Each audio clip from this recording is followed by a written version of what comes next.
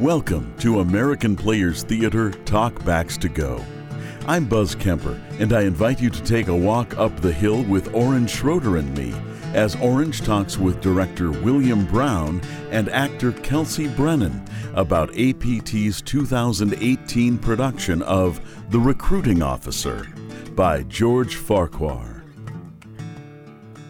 Let's talk about The Recruiting Officer. I have William Brown, or Bill, with me, who is directing the play, and Kelsey, who's playing Sylvia.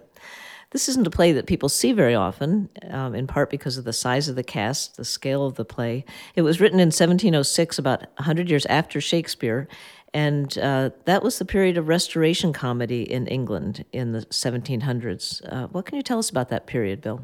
Well, the actual Restoration was a little earlier in the... it was the restoration of the monarchy, and the Puritans had banned theater and shut down the theaters. And when the Restoration was restored, they went, "Oh, let's do that again."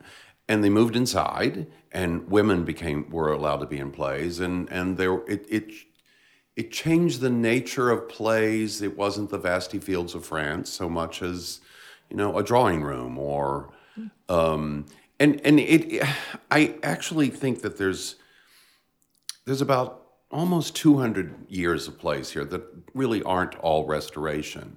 But they're a kind of English comedy that I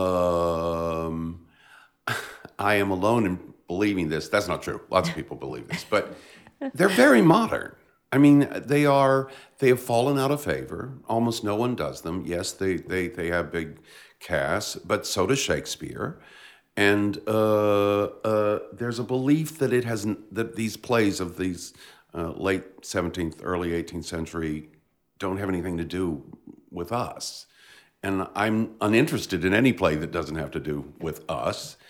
And in this case, George Farquhar was a recruiting officer, worked as a recruiting officer as his day job, as it were, in the small town of Shrewsbury, at the time of our play. In other words, it could be the first autobiographical play written, but the point is, it feels like that.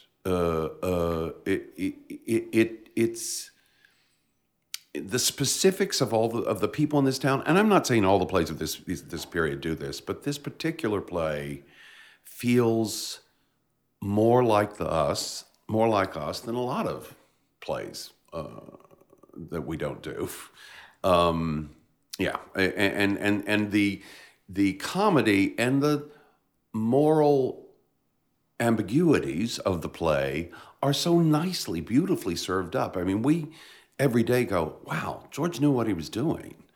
It is about the recruitment of soldiers to some war that nobody remembers, as well as the recruiting of lovers and husbands and wives. The term is used interchangeably. And it is romantic, it is sexy, it is funny, and it is thought-provoking. I mean, in the play, they say things like, be a man, see the world, all the things we still say to get people to, join the armed services. So are you setting it in a more contemporary No. time and place? Well, ish. There's always an ish. There's always an ish in there, yeah. But it is in the period.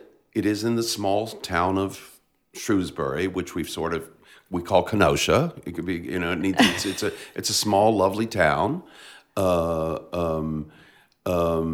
And there are, in this town, because it's small, because the way economies work, there are not as much opportunities for young men as possible. I'm not even sure if that's true about Kenosha. Nothing bad about Kenosha here.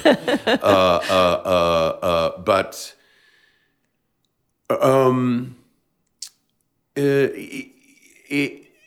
Farquhar doesn't pretend that wars can be stopped, but he does point us towards these humans, these guys who don't have a job, or the guy who runs who's the smith or the butcher, and how they have their lives.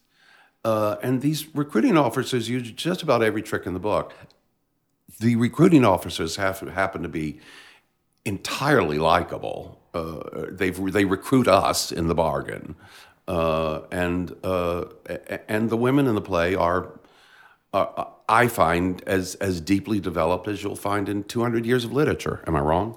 No, you're not wrong. Okay, thanks. So what can you tell us about Sylvia? Sylvia's a really progressive character for this time. It's kind of incredible, and I don't really care if that's what George intended or not, but that's how I read her. And I think if I'm going to step in and do this play, then I'm going to lean into what I think is really wonderful and new about her.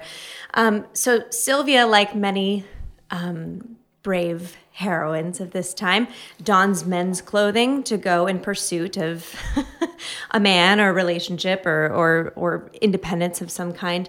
And, when you get to play a role like that, a lot of times it's a disguise. You're Viola, you're disguising yourself as a man. You're Rosalind, you're disguising yourself as a man. But Bill and I have been kind of stepping into this territory where for Sylvia, it's not so much a disguise, but a liberation.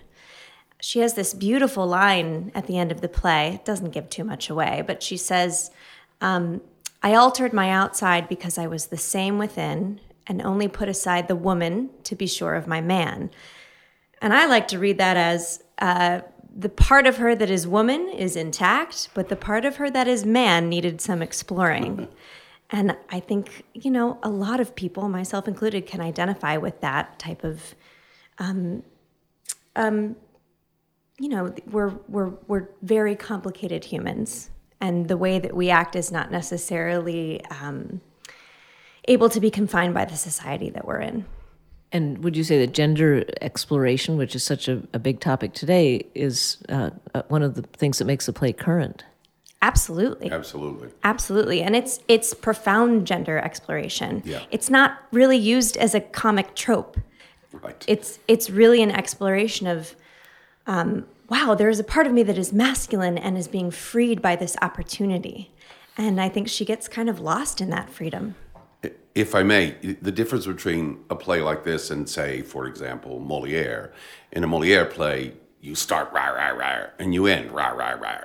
I mean, there's no change or growth. The characters in this play, almost all of them, start with an idea of themselves that they feel the world expects as a person, as a man or a woman. And during the course of the play, that is challenged and they respond. I find the way identity is explored entirely modern in this play. And what can you tell us about the role of music in the play? Well, he wrote some songs and he adapted some songs. There's a song from the previous century, "O'er the Hills and Far Away," and he re-lyriced that as a kind of Queen Anne commands and will obey, a kind of, it can be used as a kind of drinking song, a kind of, yeah, here we go, and then it can also be used as a kind of, we're going to go away. The British Grenadiers song is used. We're not using all the songs, but everything is developed. We've got the instrumentalists and the singers, and it comes out of the scenes. And you have a new costume designer for this show. Can you tell us a little bit about her and what she's bringing to this? Martha Halley is a brilliant costume designer that we're very lucky to have for the very first time. I worked with her a number of years ago at Milwaukee Rep. We did a production of Lady Windermere's Fan.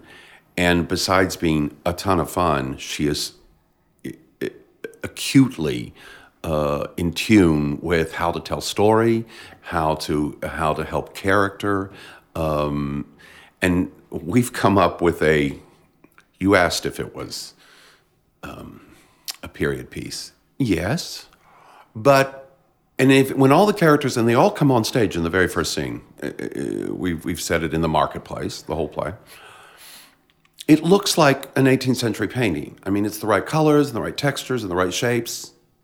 But you look a little closer, and the butcher has on Mario Batali's orange Crocs. Or, there are little touches We say, the guys who hang out at the Dunkin' Donuts, they have touches of, one of them has touches of a Green Bay Packers sweatshirt. You don't notice it at first. It looks, oh yeah, that's when that was. But it's done with such grace and intelligence, and I think everybody looks great, right? Oh, I mean, I'm sure everyone eventually will look fantastic. Yeah, we're still in fittings, but I get pictures from the fittings, and we're just really lucky to have her. Do you refer to it as being in Kenosha? In-house, yes, we do. So the Green Bay Packers shirt makes sense? Yeah. I mean, I always have a shorthand that I can relate to. Really, I'm not the smart one in the room. So finding a small town, not too tiny. Kelsey's character actually lives in the country, and she comes to town, so it needs to be that, and that seemed to work. Yeah, it's there are arguments in the play about what adventure is, and what is beautiful in terms of where you live and what you see and who you're with. Certainly with myself and Melinda, the other leading female character, we have very different values in terms of our lifestyle. And the first scene is set up just for that, to have that argument. And so it's useful to have a point of reference where my character can walk into quote unquote Kenosha and go, this is amazing. This is beautiful. Look at this landscape. Smell the air and the people here. This is what I want. And she can walk into quote unquote Kenosha and go, this is Kenosha. You know what I mean? With a kind of air about her that, take what you will from that. But it's always nice for us to write a story about us. And we're in Wisconsin after all. So it's always helpful. And no corsets? No. No. I don't know. No.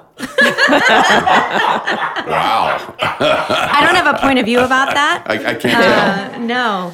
Yeah. So I wanted to bring up the fact that the recruiting officer is being done in tandem at APT this year with Our Country's Good, which was inspired by the actual fact that in 1789, the recruiting officer was the first play to be staged in what was then called New South Wales, but is now Australia. And it was performed by prisoners who were brought to Australia to populate it. Can you talk about why audiences should see them both this year? Well, I think at APT we love to do programming that is complementary. When we did Travesties and the importance of being earnest, that's a kind of dual play experience that I think is really fulfilling. And it's so fulfilling as actors, too, to step into two plays that complement one another. These two plays are not the same in any way. But what they do provide, the recruiting officer is this beautiful, rich comedy, but real beautiful story about pursuit of identity and adventure and finding one another along that path. Our Country's Good is about this group of prisoners who are tasked with putting on a play for the entertainment of the people overseeing them, and also to give them something to do so they don't continue to be criminals. But what it is as a play, really, I think, is a love letter both to theater lovers and theater makers about the power of storytelling. Without giving too much away about Our Country's Good, those criminals, real criminals, who are stepping into the roles of Sylvia and Plume, they learn something about themselves and each other and the people who are imprisoning them. That is something that they wouldn't have without the beauty and the gift of this play. So we get to do the recruiting officer, and then we get to see in a different context what that play does to the people who get to step inside of it. And we're looking forward to seeing them both this year. Thank you so much. Thank you.